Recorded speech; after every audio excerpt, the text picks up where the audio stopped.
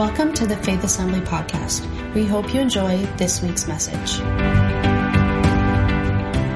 So this morning we are going to continue our series called Equipped. But as I was thinking about this past week and preparing for this week's message, I really wanted to find a way to try and make this even more practical for every one of us, because we do talk about these very important truths that we are known by God, that we're loved by God, that we're called by God, and we're equipped by God. But when we talk about being equipped, I think it's so important that we recognize what this means for each one of us in our daily lives. What does this actually mean for us as we're going to work, going to school, interacting with friends and family? And so what we're going to do today is we're going to spend some time in the scripture. We're going to look in the book of Acts in just a little bit. Who brought their Bible today? Good, because we can't always rely on the screens, right?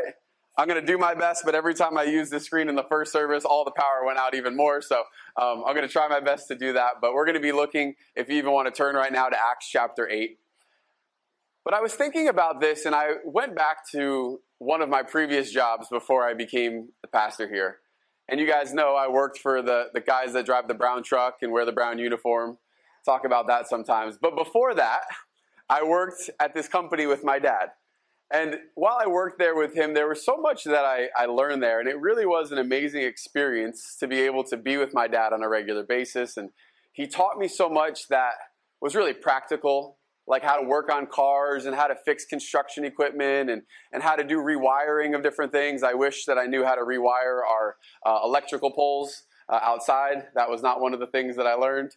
But there was so much that I learned, and it really was an amazing time. But even more than what I learned, I think more powerful than that was what I learned beyond that, which is why and how.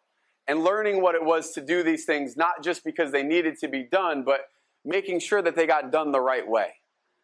If you know anything about me, if you've ever worked with me, you know that my speed is the go. Like, I'm always looking at the next thing. I want to get this thing done so I can do the next thing. My dad was always so patient. It's like, let's do things the right way the first time. Let's look at this the right way. Let's do this. And I learned so much during that time, and I'm so grateful for it. And as I was thinking about that, I was thinking about the fact that there were some times that, I had tools that I needed to do the job, but just because I had the tools didn't mean that I could do it unless someone showed me how to use those tools. And so if you see where I'm going with this, we understand that God has given us tools and gifts. It says that Jesus gave gifts to the church for the equipping of the saints for the work of ministry. We have all been given specific gifts, abilities, talents that are meant to be used for His kingdom. But if we don't know how to use those gifts, if we don't know how to practically put these things into action, it becomes kind of like, Spanish class in grade school or high school, where you learn all of these things and then you walk away and you never use it again. Like, I probably have 4 or 5 years of Spanish under my belt, and I couldn't hold a conversation at Taco Bell. So, I could try sometimes, but someone just say today, this isn't Spanish class.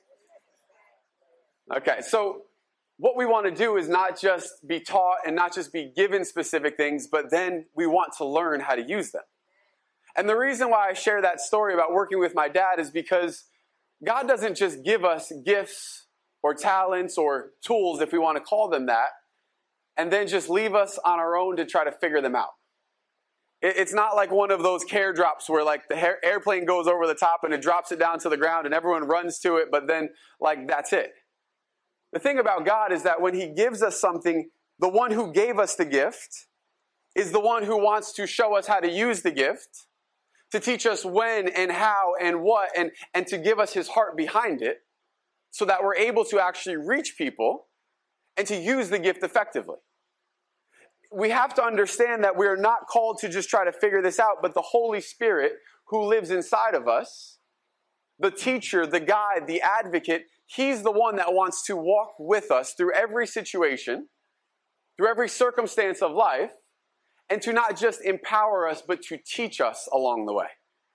And so this morning, that's really what I want to look at. We know in Ephesians chapter 1, verse 3 rather, it says, "Blessed be the God and Father of our Lord Jesus Christ, who has blessed us in Christ with every spiritual blessing in the heavenly places. These words, in Christ, are so important because the blessing is found in Christ. The blessing is not from Christ and then we go off and do our own thing. The blessing is in Christ. So he's blessed us with every spiritual blessing in Christ.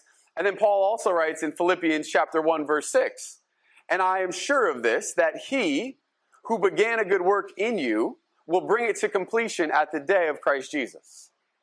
Who is the one that brings it to completion? Who is it? It's Jesus. It's the Holy Spirit at work within us.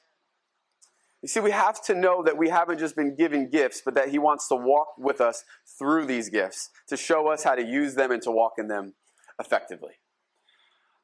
I think, though, that what happens sometimes is perhaps we know that he is present in our lives, but we don't know how to walk with him in relationship.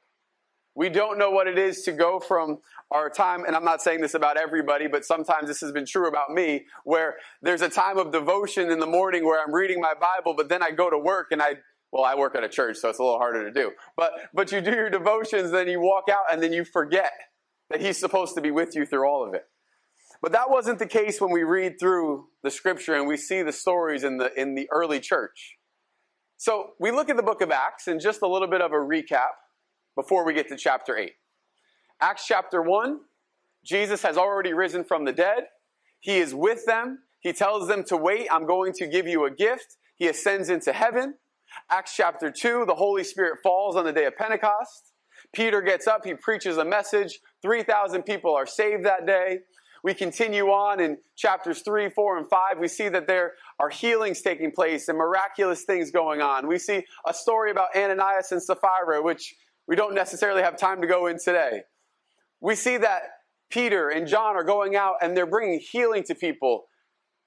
But of course, as they're doing this, they have opposition coming against them. The religious leaders are not happy that somebody else is doing the job that they're supposed to be doing. So they arrest them, they take them, they bring them in front of them, and so they have to answer for their crimes of speaking about Jesus. But yet they continue to do the work of ministry. We get to chapter 6 and 7, and we find this young man named Stephen. Stephen gets up, he preaches a message, divinely inspired, and it's not a super kind message. It's not a message that makes everyone feel good. It's a message that says, listen, guys, you're doing exactly what your fathers did and your fathers did before you. It's the work of the devil. You crucified Jesus. He comes down on them hard, and the result, well, is maybe not to be unexpected. They pick up stones and they stone him to death. And yet he looks up and he sees Jesus, and he repeats the words of Jesus to forgive them, for they know not what they're doing. But as we're reading through this story, we see this man standing to the side, and he's a man that's going to have a very big part in what we read about here in the book of Acts. It's a man by the name of Saul. Saul is there at that time, and it says, and Saul approved of his execution.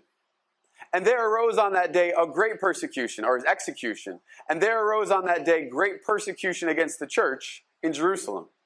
And they were all scattered throughout the regions of Judea and Samaria, except for the apostles. Devout men buried Stephen and made great lamentation over him. But Saul was ravaging the church and entering house after house. He dragged them off, men and women, and committed them to prison. This isn't a good time for the early church. In some ways, it's the best of times. In other ways, it's the worst of times. They have been empowered by the Holy Spirit. They're seeing him at work, but the results of all that God is doing is that they are now being chased from their homes. It says they're being scattered through the countryside, through Judea and Samaria, and now they are leaving what they have known because of the gospel. They're running away, but there's something about them that I think is so amazing. Because generally speaking, I would say that common sense would say to us, if we're doing something that is causing people to chase us down and want to take our lives, that we should probably stop doing that thing. Common sense would say, if speaking about Jesus is going to lead to your death, then you should probably stay silent. But thank God they did not listen to common sense. Because as the church was scattered, they continued to preach the word. They continued to bring the gospel and expand the kingdom. They continued to follow the Great Commission. And we can read in chapters 4 and chapters 5 some of the responses that they had whenever there was this persecution. Acts chapter 4, verses 29 and 30. And now, Lord, look upon their threats and grant to your servants to continue to speak your word with all boldness, while you stretch out your hand to heal, and signs and wonders are performed through the name of your holy servant Jesus.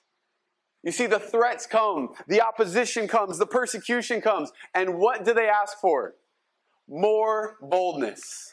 There is no element of this where quitting is an option, where not being obedient to the call on their lives is an option. They said, God, thank you this is happening. Give us more boldness. The next verse in chapter 5, verses 40 to 42. And when they had called in the apostles, they beat them, and they charged them not to speak in the name of Jesus, and they let them go. And they left the presence of the council, rejoicing that they were counted worthy to suffer dishonor for the name of Jesus. And every day in the temple and from house to house, they did not cease teaching and preaching that the Christ is Jesus. They get beat, and their response is to rejoice that they were worthy to suffer the dishonor and shame that Jesus went through. This is incredible. They did not allow the circumstances to take them away from the call. Physically, they were moved to other places. It says they were scattered throughout, but they brought Jesus with them. You see, here's the thing we have to recognize in all of this. We can have all the tools in the world. We can be given all that we are needed. But unless we're willing to trust that the Holy Spirit is the one who leads us and guides us, the one who strengthens us and empowers us, the one who calls us and equips us, then we can have all the best things in the world. But if we don't trust in Him, if we don't allow Him to be the one that teaches us every step of the way, then these gifts just kind of sit to the side. Kind of like in your garage where they just start to collect dust because you haven't used them in a long time. It's not just that we have been given gifts. It's that we have been given the helper, the teacher, the advocate, the Holy Spirit. See, this is just as true for the early church as it is for us today. We go into these situations and maybe we're not running for our lives, but there are hard times, there are struggles at times, there are circumstances that we face. But do we allow the Holy Spirit to come into those places with us, to lead us and to guide us, to teach us and to give us what we need in that moment? You see, they're running for their lives, but the beautiful thing about this is, yes, they don't give up. You see, they weren't doing this in their own strength. They were doing this in relationship with the Holy Spirit. You see, they walked with Him, and in relationship with God, they were empowered by the Holy Spirit. The thing, though, that I also want to see here, though, is that we know we're supposed to trust in the Holy Spirit, but sometimes it's the Holy Spirit that He's the very one that's going to get us into trouble. Did anyone ever have a friend growing up that when you hung out with that friend, you always ended up in trouble somehow? I had a few of those. It was a lot of fun, but they were the friends that, you knew that there was a chance that something was going to go wrong. Can I tell you that as great as the Holy Spirit is, sometimes He's exactly that friend? Okay, no response whatsoever. Can I tell you that the Holy Spirit sometimes is the very one who's going to lead us into the uncomfortable situations? He's always going to be with us. He knows what the outcome is. But sometimes following His lead is going to get us in situations where there is no other option but to trust and to rely on Him. It's really a good thing. I know that it's not something that we're super excited about. But we have to realize this. You see, the Holy Spirit was with them wherever they went. They're following His lead, they're getting in trouble, and yet they are still preaching the gospel. Acts chapter 8, verses 1 and verses 4. And there arose on that day that great persecution. It scattered them throughout Judea and Samaria. But in verse 4, now those who were scattered went about preaching the word. They went into these places and they brought God with them. They went into those places and they preached the gospel.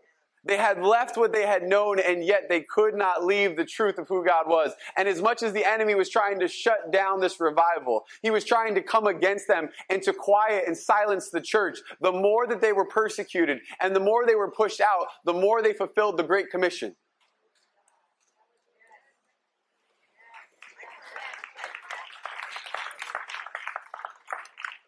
Go out into all the world and preach the gospel. He said, start in Jerusalem, but go out to Judea and Samaria. And now they're being pushed from their homes, and they're going into the very places that God called them to go into, that Jesus instructed them to preach the gospel. The gospel is growing. It's continuing. They're walking with the example of the Holy Spirit. They're walking in the empowerment of the Holy Spirit. And no, it's not comfortable, but yes, the power of God is showing up wherever they go. We continue to read this, and we see this story of Philip. See, Philip goes into the place of Samaria. And when he goes, it says that there are miracles that take place, that there are lives that are transformed and changed, that people the lame are healed, and the crippled and the paralyzed are walking again. He goes in the power of the Spirit, but it would be really easy to look at these verses and to not realize that he's just been chased from his home. This is not just, Philip's walking along like, I wonder what I should do today. I'm kind of bored. Let me go preach the gospel. No, he was one of the ones who was scattered from his home, and yet he's going and he's preaching all the more. He's going and he's bringing the word of Jesus. I believe that in these moments, he was just following the lead of the Holy Spirit, allowing the Holy Spirit to use him, to teach him and to guide him. I don't think that Philip went to ministry school to go get his degree and doctorate in how to walk in the supernatural. I'm not saying anything bad about going to school and learning more, but I don't think Philip had that luxury. But he was in a place of community with others who knew Jesus and walked in what he called them to do, and he was empowered by the Spirit. Do we know that those are the two things that we need in our life? We need to walk in community with others who are going to pursue God with us, who have the same expectations that we do. When we come together as church, it's not just to hear a message. It's to come together with brothers and sisters in Christ and to know that we are all in pursuit of the same God. We are all following the lead of the same Spirit. We are coming together in unity to pursue Him in every area. We have to have that, and we also have to have that empowerment of the Spirit who is teaching us and leading us and guiding us so that no matter what is going on around us, we are preaching the Word in our actions and in our words. We have to be able to know that God is walking with us in the times where we see Him and we don't. But far too often, we don't invite Him into those places with us. Sometimes we just want to figure it out, and we once again, we do our devotionals, but then a challenge comes up in our daily life, and maybe we say, God, can you help me with this? But what's the next thing we do? You see, the next thing we do is the most important thing that we can do, because it's going to show where our trust actually is. Is our trust in the true source of power, or is it in us? You see, when we go into these moments, can we just recognize that the Holy Spirit is there with us? Can we say, Holy Spirit, I don't know what to do right now. I don't have the answer. But instead of going into shame, instead of going into a place of condemnation, instead of going into a place of judgment, instead of going to the tree of the knowledge of good and evil, I find my strength in the power of who God is, and I go to Him and recognize that He has abundantly more than I could ever ask or imagine. This only happens, though, when we're led by the Holy Spirit. So Philip goes into this place. He goes down to Samaria. It says the crowds with one accord paid attention to what was being said by Philip. When they heard him and saw the signs that he did, for unclean spirits, crying out with a loud voice, came out of many who had them, and many who were paralyzed or lame were healed. So there was much joy in that city. Once again, I don't know what Philip's training was. But when he showed up in obedience, there was power that came with him, and the demonic realm took note and had to leave when he was there. That sickness, that disease had to go when he was present because he was bringing the Holy Spirit, the power, with him. So this happens, and this is beautiful. And then it says, then the apostles heard of what was going on in Samaria, and so they sent Peter and John. So once again, we have the leading of the Holy Spirit, the empowerment of the Holy Spirit, and then we have the community, the brotherhood coming along. So they come as reinforcements, and it says that they're preaching, and there was this guy named Simon the sorcerer. Simon was the guy that was basically using magic to impress everybody. He was getting his value and his worth out of this. He was the one that was bringing this false idea of who God was.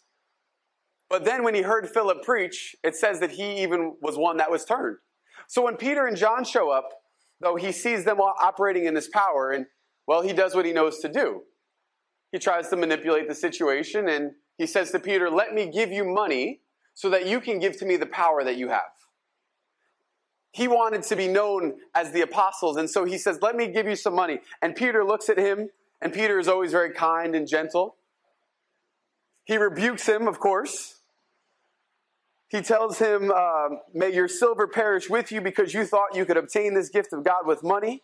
You have neither part nor lot in this matter, for your heart is not right before God. Repent, therefore, of this wickedness, and pray to the Lord that, if possible, the intent of your heart may be forgiven you. I want to pay attention to verse 23. Verse 23 goes on to say, for I see that you are in the gall of bitterness and in the bond of iniquity. Now, I'm going to be honest, when I first read this, I didn't really know what this meant. So I went to a different translation.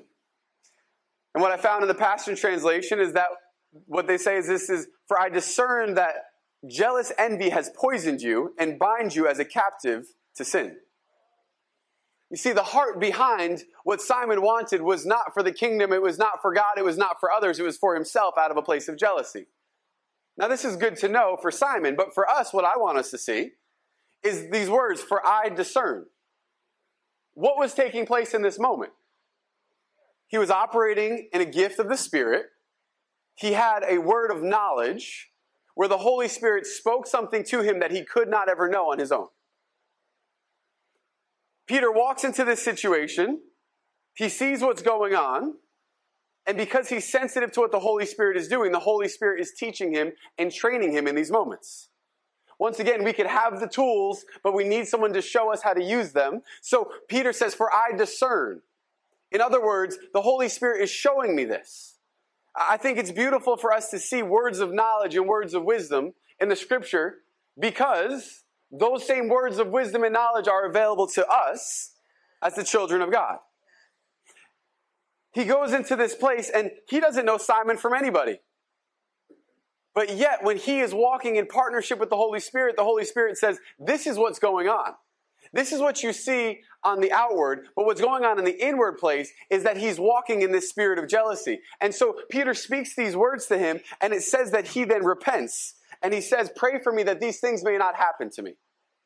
Now this is great because Simon, from what I can tell, gets saved. It doesn't say specifically, but he repents. The community is being saved, and that's all awesome too. But the really cool thing that I want us to see as a church is not just that freedom is being brought, but also that there are others around that are seeing this. They're witnessing the power that Peter walks in. We have Philip still there on the scene. He's watching this take place. He's seeing the Holy Spirit in operation. And what do you think is going on inside of him when he's seeing the Holy Spirit in operation in Peter? I would go to say that he is actually being excited because he sees something else that is now possible in walking with the Holy Spirit. We have to be led by the Holy Spirit in every situation. And we also, as a church, as the body of Christ, need to be willing to walk and to allow the Holy Spirit to work inside of us, to walk in these gifts of the Spirit so that others would be equipped and encouraged by what God is doing. I heard those amens. Thank you. We have to understand that the Holy Spirit is the one who empowers us, not just with the gifting, but then he teaches us how to use it. And when we operate in the gifts, that others are encouraged, that others are equipped, that others are able to walk in those same gifts and more. You see, when we look at these scriptures, I want us to know that these are not just stories that we're told in the book of Acts because we're meant to look back and say, look how cool it was for those who walked with Jesus. Sometimes I think we look at the works of the apostles, the work of the disciples, the work of Jesus himself, and we say, well, of course Jesus did it. He was God. Of course the disciples did it. They walked with Jesus. Of course the early church did it. Maybe there was just some residue left over from when Jesus was there on earth. But me, I could never do those things. See, that's not even close to being biblical. The Holy Spirit that we receive through the power of what Jesus did on the cross, that Holy Spirit lives inside of us, which means that we have the ability to walk in the same gifts that we see in Scripture. And the reason that they are here is to encourage us to seek more, to go deeper, and to understand that this is available to us.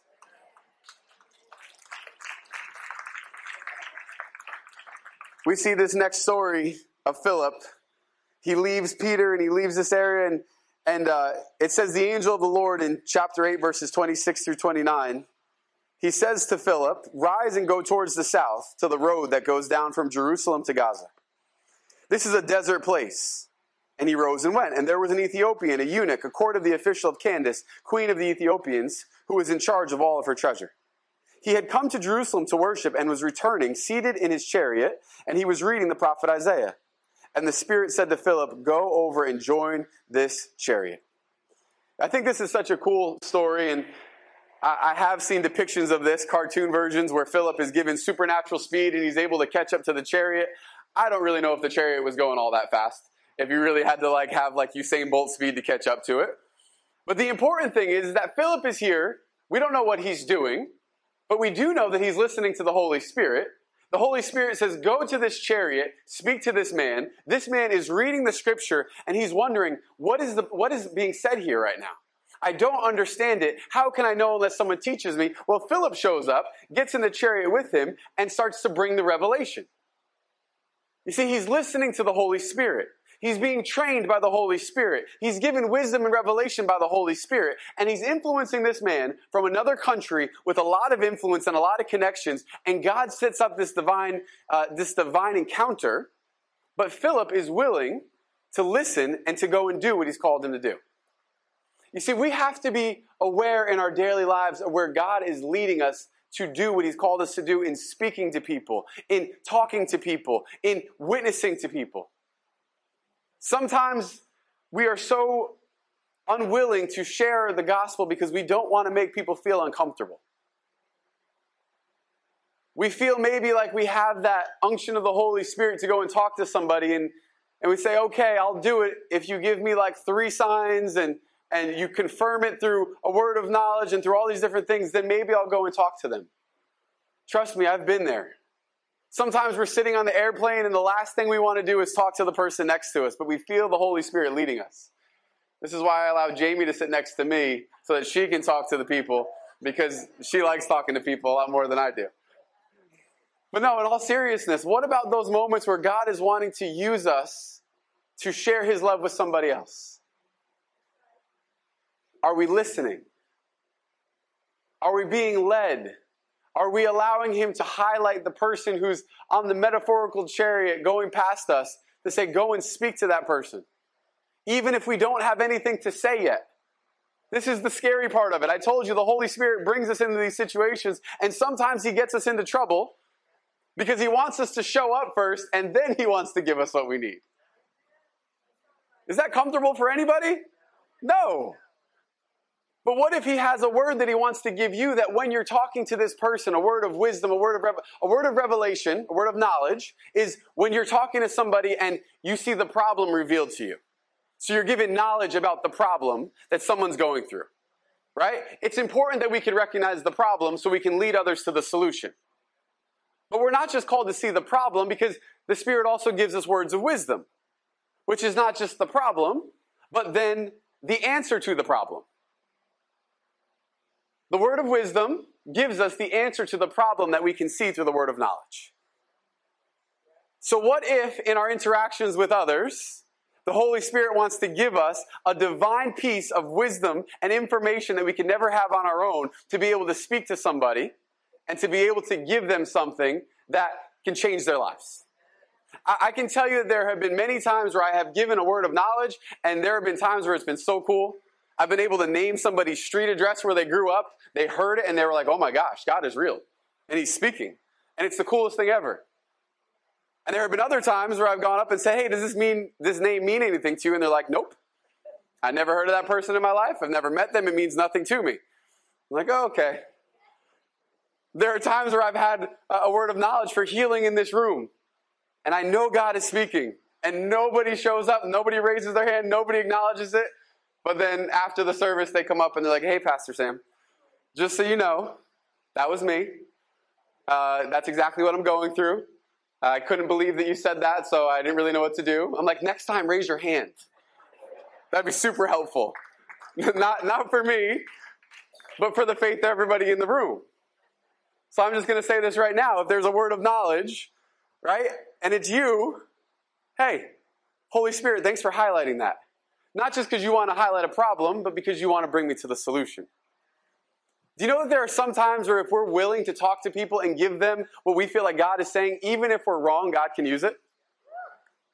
This is the coolest thing because whose responsibility is it to bring people to know Jesus? It's His. It's the Holy Spirit at work within us.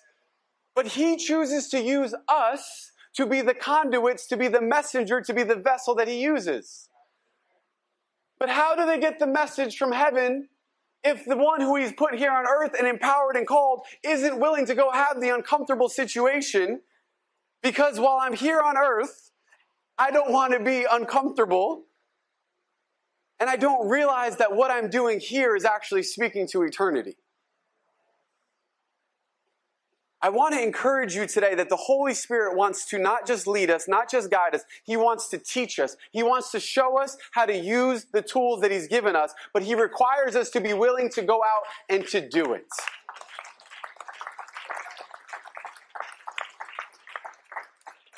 If we are willing to take the step of faith, who knows that God is going to meet us there?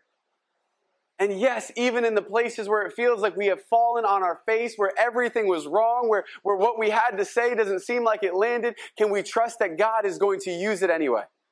Can we trust that somebody is going to be so grateful that we took the time to share the love of Jesus with them, that even if it makes no sense, they think, wow, somebody cared enough to talk to me? What if we were willing and vulnerable and we said, hey, just out of curiosity, like, is there a situation going on over here? And they're like, no. And we're like, well, all right. But I just want to tell you that I feel like God is wanting to speak to you, that He loves you, that He wants to be with you. That if we're willing to do that, I know sometimes these things have gotten weird in the body of Christ. I get it. Oh, I've stepped out of the live stream for a long time. I'm sorry, everybody at home. I'll stay back here. I forgot the phone was there.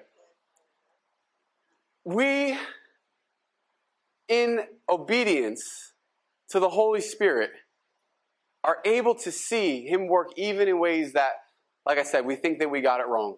And I know that sometimes it's been weird, but even in God, we have the discernment that we need to know when to speak and when not to speak. That He's the one that's going to give us the ability to know when we should share and when we shouldn't. This is what it means to be called by the Holy Spirit and to know what He's doing. I don't like having wires. I feel like I have a leash on me today. All right. So this is what I want to share with you. I want to encourage you when you go home today to read the story in Acts chapter 9. I know that football starts today. Dan, I don't know what time the Giants are on. You could do it later. I think we might have some Jets fans in here too. I'm not sure. Okay. We got 2. Okay, we got a couple. We might have to talk about this next week. Acts chapter 9. Acts chapter 9, there's a story of Saul, the one who was terrorizing the church. He's the one who was imprisoning the Christians, the believers. And Jesus shows up to him. He knocks him off his horse. He has an encounter. He sees who the real Lord is. And that's really cool. It's important to see that. But what I want you to see is the interaction with a man named Ananias.